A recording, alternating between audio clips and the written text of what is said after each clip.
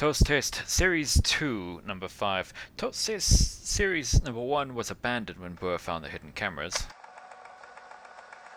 Without the long-term observation of the subject, Series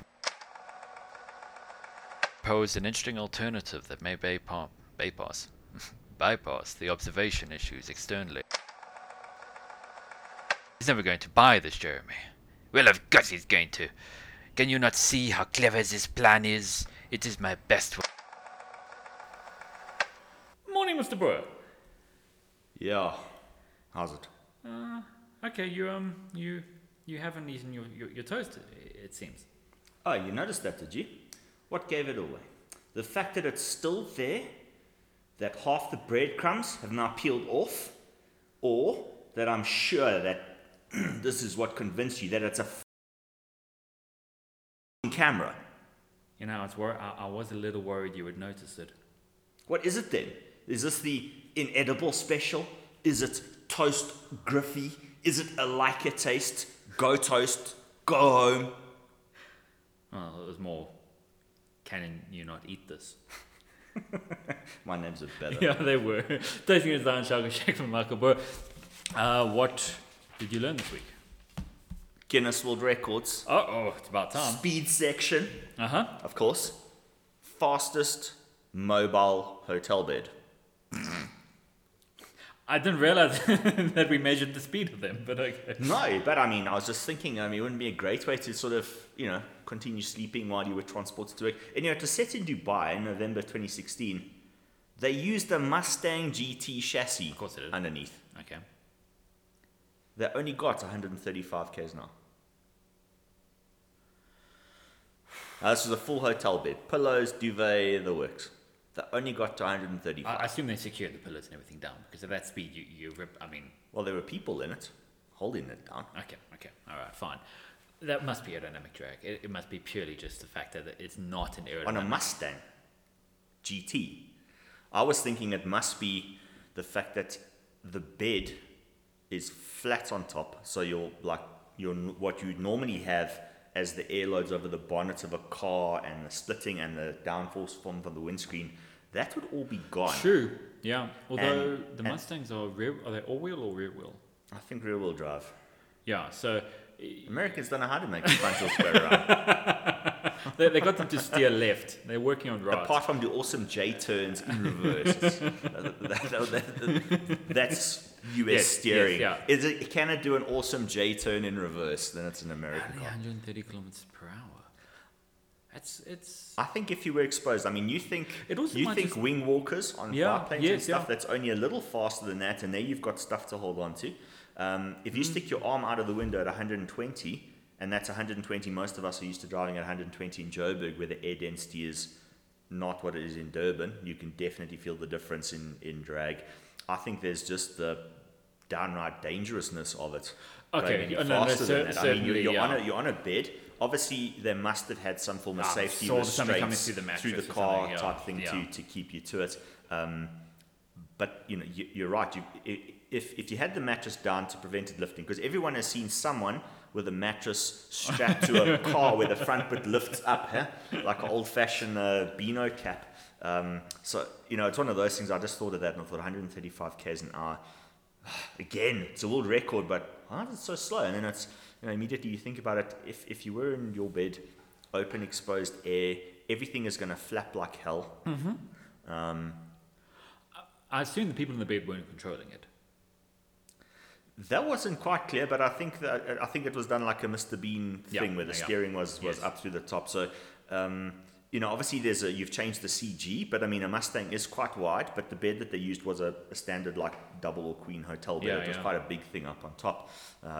Anyway, it's just one of those interesting things that it's also like the other one I'd take it to is it's the top speed in terms of aerodynamic drag, but it also depends how long a track they had, because in your acceleration, if your weight is lower, and it's a bed, they're not as heavy as a car chassis. That's right. You're not going to be able to take this thing and then use a racing track on it because it's unsuitable. It doesn't meet racing code. So you've got to find yourself long straight roads or disused runways or something like that. And then there's a case of you need to accelerate, but you are probably, you could go and practice this a couple of times and you could tighten the straps and stuff and you could get your acceleration to be higher and higher and higher.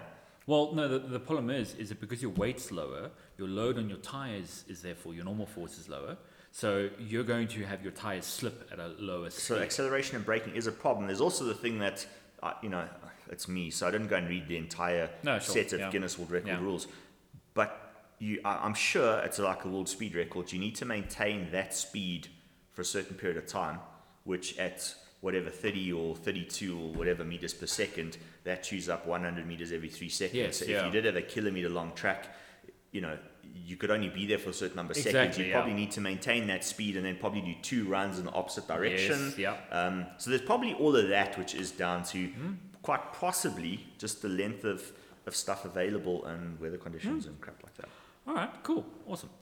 So in the previous episode, we talked about the second year design project for 2023. We are now in the third episode, looking at the third years. We've scheduled that very carefully.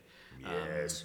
So what is your students for the third year aeros? What are they doing? Okay, so it's an iteration and improvement on what they've done before, but it's effectively a broadly defined problem to get them going, and that's just the case of design. It differs slightly to what the mechanicals end up needing to do, and that's because at third year level you get second years, which effectively it's a case of what is an aeroplane, and you've got to run through like the complicated atmosphere, and then you've got to how wings work and the different kind of engines and all the performance type stuff. There's a lot of groundwork to do.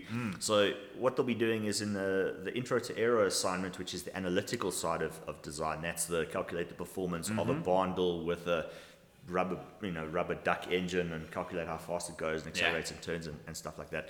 That is linked to the new wind tunnel lab, which is glider performance. Cool. That's for mechs and aeros, but it's all very elementary with a little foam fly thing.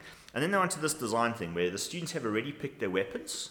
They've picked aeroplanes which have not been analyzed by anyone at Wits before for this particular thing, and they've had to identify a minimum of 3 competitors, and the design project is to improve the performance of their chosen aircraft against their competitors. That's where they might realize that they pick the competitors before they get stuck into the design project. So at that stage you might realize that the competitors that you had don't really compete. You might have picked them because they had the same takeoff weight or they looked similar or something like that, but they might not do the same kind of mission performance. So for design, the first thing is, have you got the user set and everything correct? Have you set the playing field correct, or do you need to chop and change and add? So that's basically step number 1. The other thing, which is a slight improvement from previous years, is that the students have to identify a more extensive set of users, and the other thing they have to do is use the introduced somewhat last year, but not compulsory, the new sort of ratios for criteria, where you have specific ratios where you actually determine what the ratio is, as opposed to the tabulated guessing game where I reckon this one would beat that one without any proof being added. So something you've said A is better than B, prove it, basically. That's right. So effectively all the criteria for a performance type design, which is different to your, let's call it some aspects of conceptual design, which are still to come. But in terms of making it better, it's all a case of the criteria are proven using little tiny graphs with slopes and things.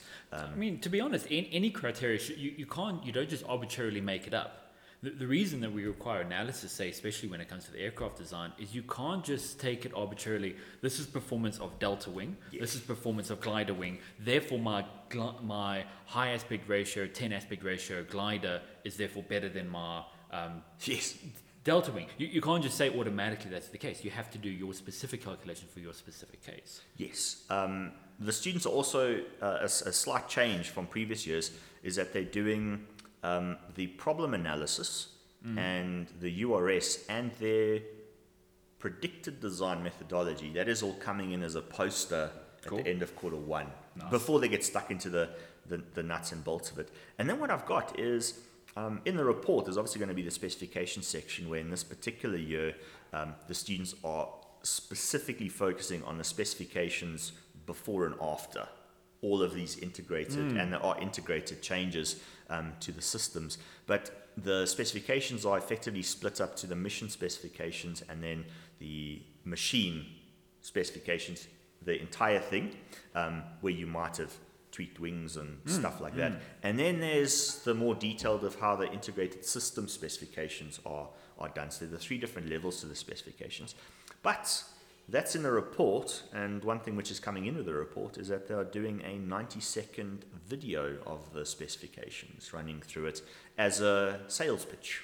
Nice. So cool. Here you are, original designers, and this is what has happened to make your design whenever it was in history done. And that's basically the semester 1 projects. You want to run through your one, and then we can talk about semester 2?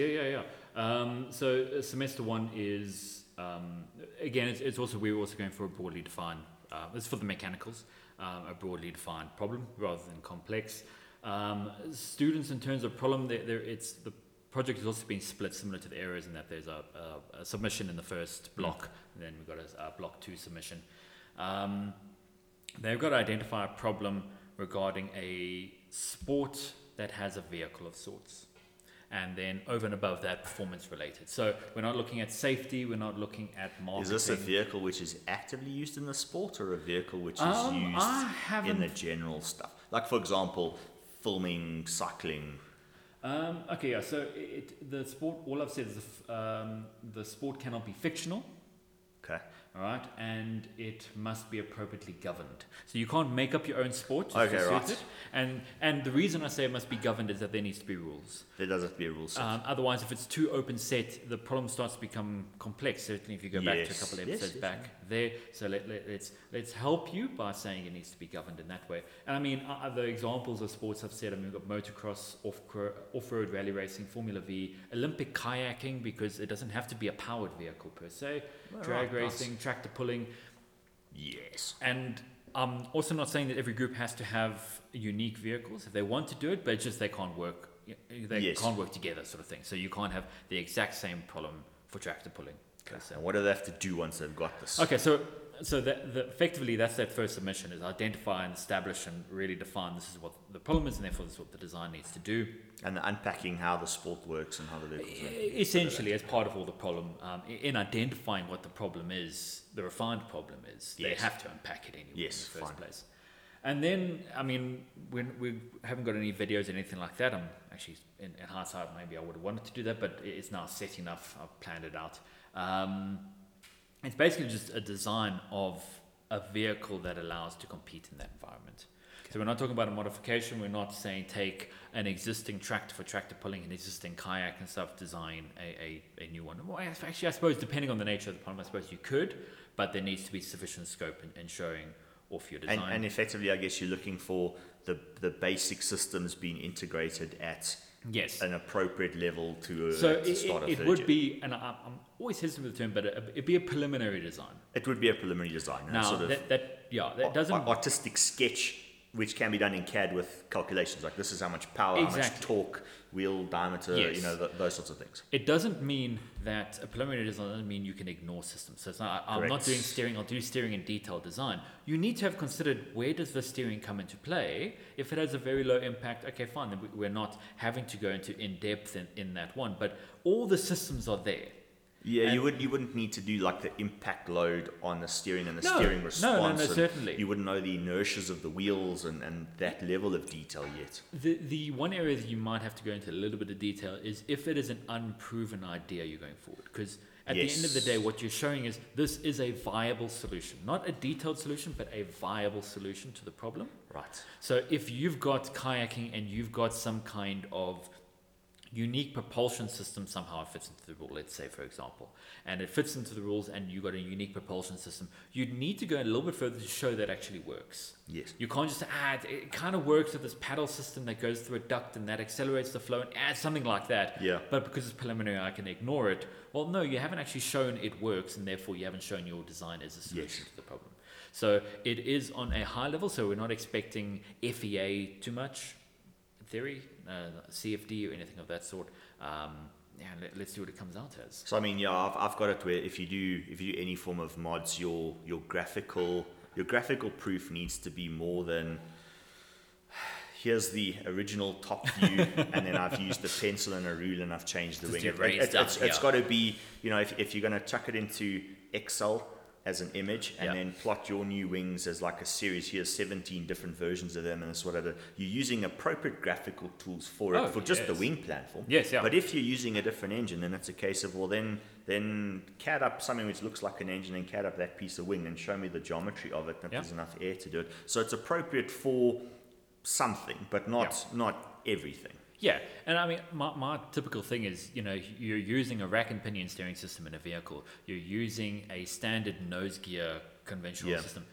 Right, I mean, the odds of it not working that's not going to be the thing that causes your design to fail. Correct. It's relatively established technology.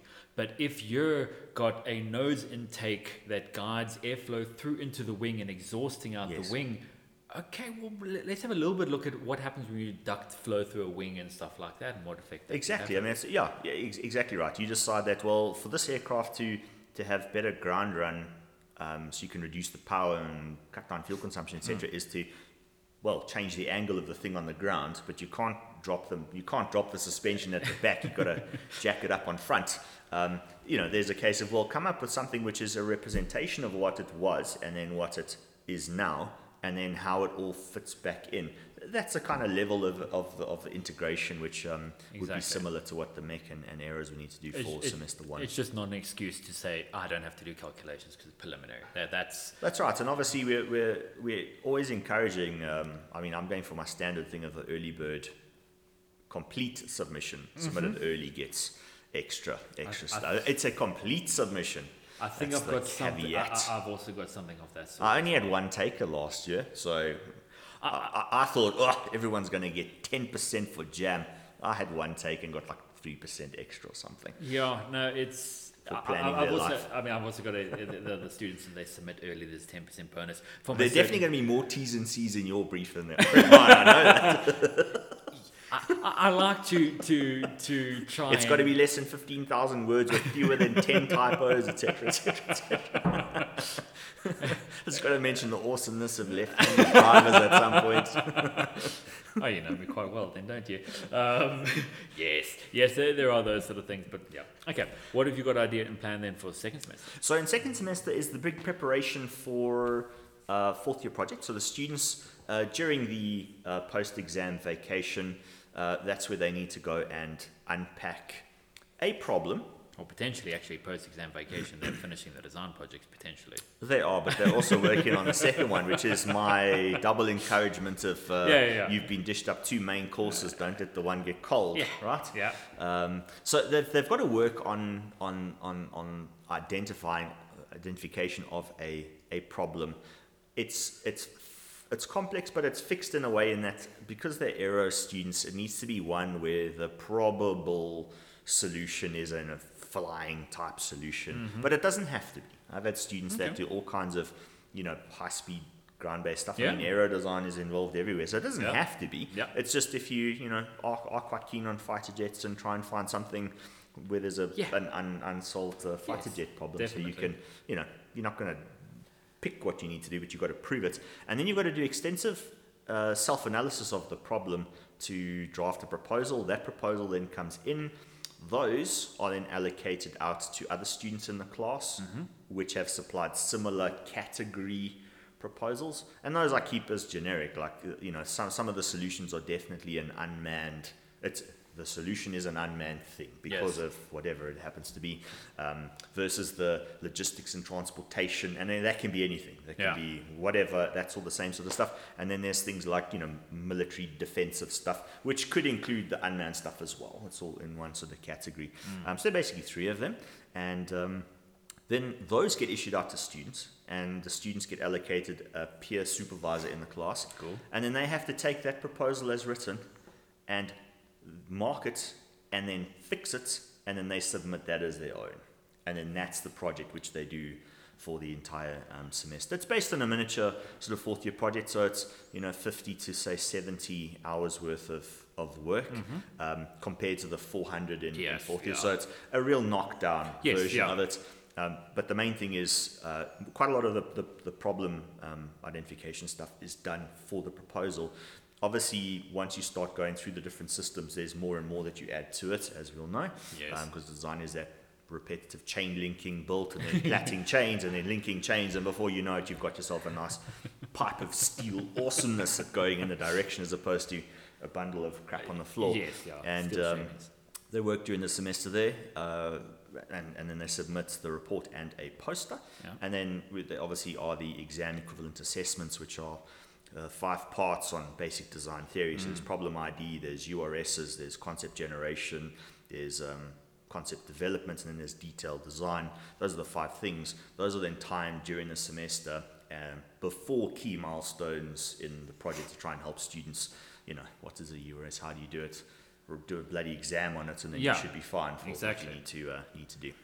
What are your lot doing? I have no idea yet. Okay. So the whole way I sort of planned it out is there are certain key points I want. Schmoozing time. Well, I mean, to a degree. That'll check how many people listen to this. It doesn't. The thing is, it actually doesn't really matter right now, because what happens is... Hey, Mr. Schekman, I've got an idea for you. Get out of my office. I'm going to get to a point eventually, I promise you. So I'm looking, can students identify a problem? Can they undertake a design development involving optimization, iteration? Yes. Can they do detailed design? Those are the 3 key things I want to sign off at the end of the year after the course. It depends how they do in their first project. They've got 2 chances of problem identification, the first assignment, and then in the second project, they've got chances to refine it and revise it, or whatever the case is. If they've shown by the end of that the class has a good grasp of problem identification, I tend to then shift the second project so that I basically give you a problem. So so it could be a common class thing. Similar to last year, we had the bobsled. So in semester 1, they had, for the most part, demonstrated they could identify a problem. So let me give you a problem. You've got to refine it, so I don't give it to you exact. There is still some refinement. Last year, it was determining what is meant by a competitive bobsleigh. Right. So it's refining that definition and determining what it all means. So and hopefully that is the way it goes this year. If not, because it's very poorly shown across the class as a group, I can't say individually students are actually grasping problem identification. So the problem then shifts a little bit. It becomes an issue because it is a limited project. We only got, I think, in SEMT I've calculated it's about a 68-hour to 70-hour project. So you've got to be careful how much time you're expecting to be put into problem identification. Yeah, because the time does tick by, and there are lots of other things. But then we've got also, similar to you, we've got I call them mini assignments. They are the CTAs. Potato. Exactly. And those then can be used to, if it looks like there's a problem identification issue, those are shifted much more towards detailed design with analysis and stuff. So if you don't like detailed analysis in an assignment, short-term assignment, better do well in project 1, because I would say one thing which could work quite nicely, but you're right, it does all. Yes, everything does hinge on how students do in semester 1. Yeah. And obviously, design is the most important course that there hands is. down, I mean, easily, that's what allows you to be an engineer. But here's just a random idea, similar to the bobsleigh. Yeah. What if you either come up with one, or as a class exercise at the end of semester 1 or early semester 2, is to come up with some collective concepts on a novel motorsport. And then, so that's obviously... I see it there. That was the elephant in the room that was behind me over there. You sneaky bastard. It is the potential that could come about, depending... if as a class, I can see there's good demonstration of preliminary design. Cool, and then let's just handle that in a 2 to 3 lecture session. Yes. Cover a new one, and then the project 2 can just be a more detailed design focus and stuff. Because I mean, any semester 1 project in 3rd year is about building a house out of big bricks.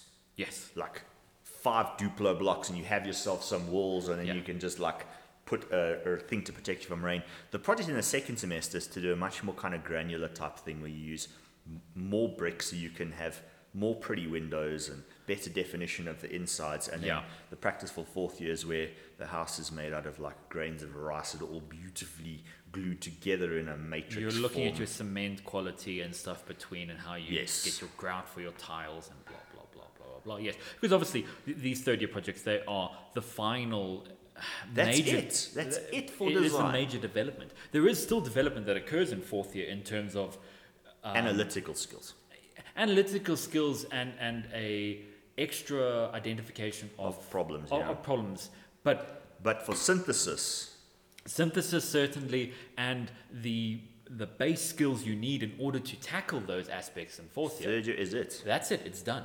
So you're not getting through third year unless you've demonstrated you've got those skills of problem identification, the basics of developing a solution. And then, I mean, you've certainly got it with the design specification, actually selling me, doing a pitch sale of this is what the solution is. Is it actually working or not? That's there. All right. Well, yeah. So let's see how it goes. We may have another episode of this in June where we talk. We'll have a rant. Yeah. I mean, I was going to call it something else, but definitely, I certainly will have a rant. I'm certain of that. Just because, why did everyone go kayaking all of a sudden? I do not know. I was going to say the drag reducing thing where the paddler is connected up with a snorkel that blows bubbles to the bottom to reduce drag. Or you've actually. I can see some mechanicals designing a snorkel that directs the breathing out backwards to produce thrust. But it actually requires you to breathe out 30 liters of air a second in order to suck it in slowly and then hammer it out hard. Theoretically it works, provided the human is completely redesigned. Please don't do that, please. I actually do it, why not? I wouldn't mind, to be funny. Okay, cool. Well, thanks so much for listening. We'll catch you in the next one. Cheers.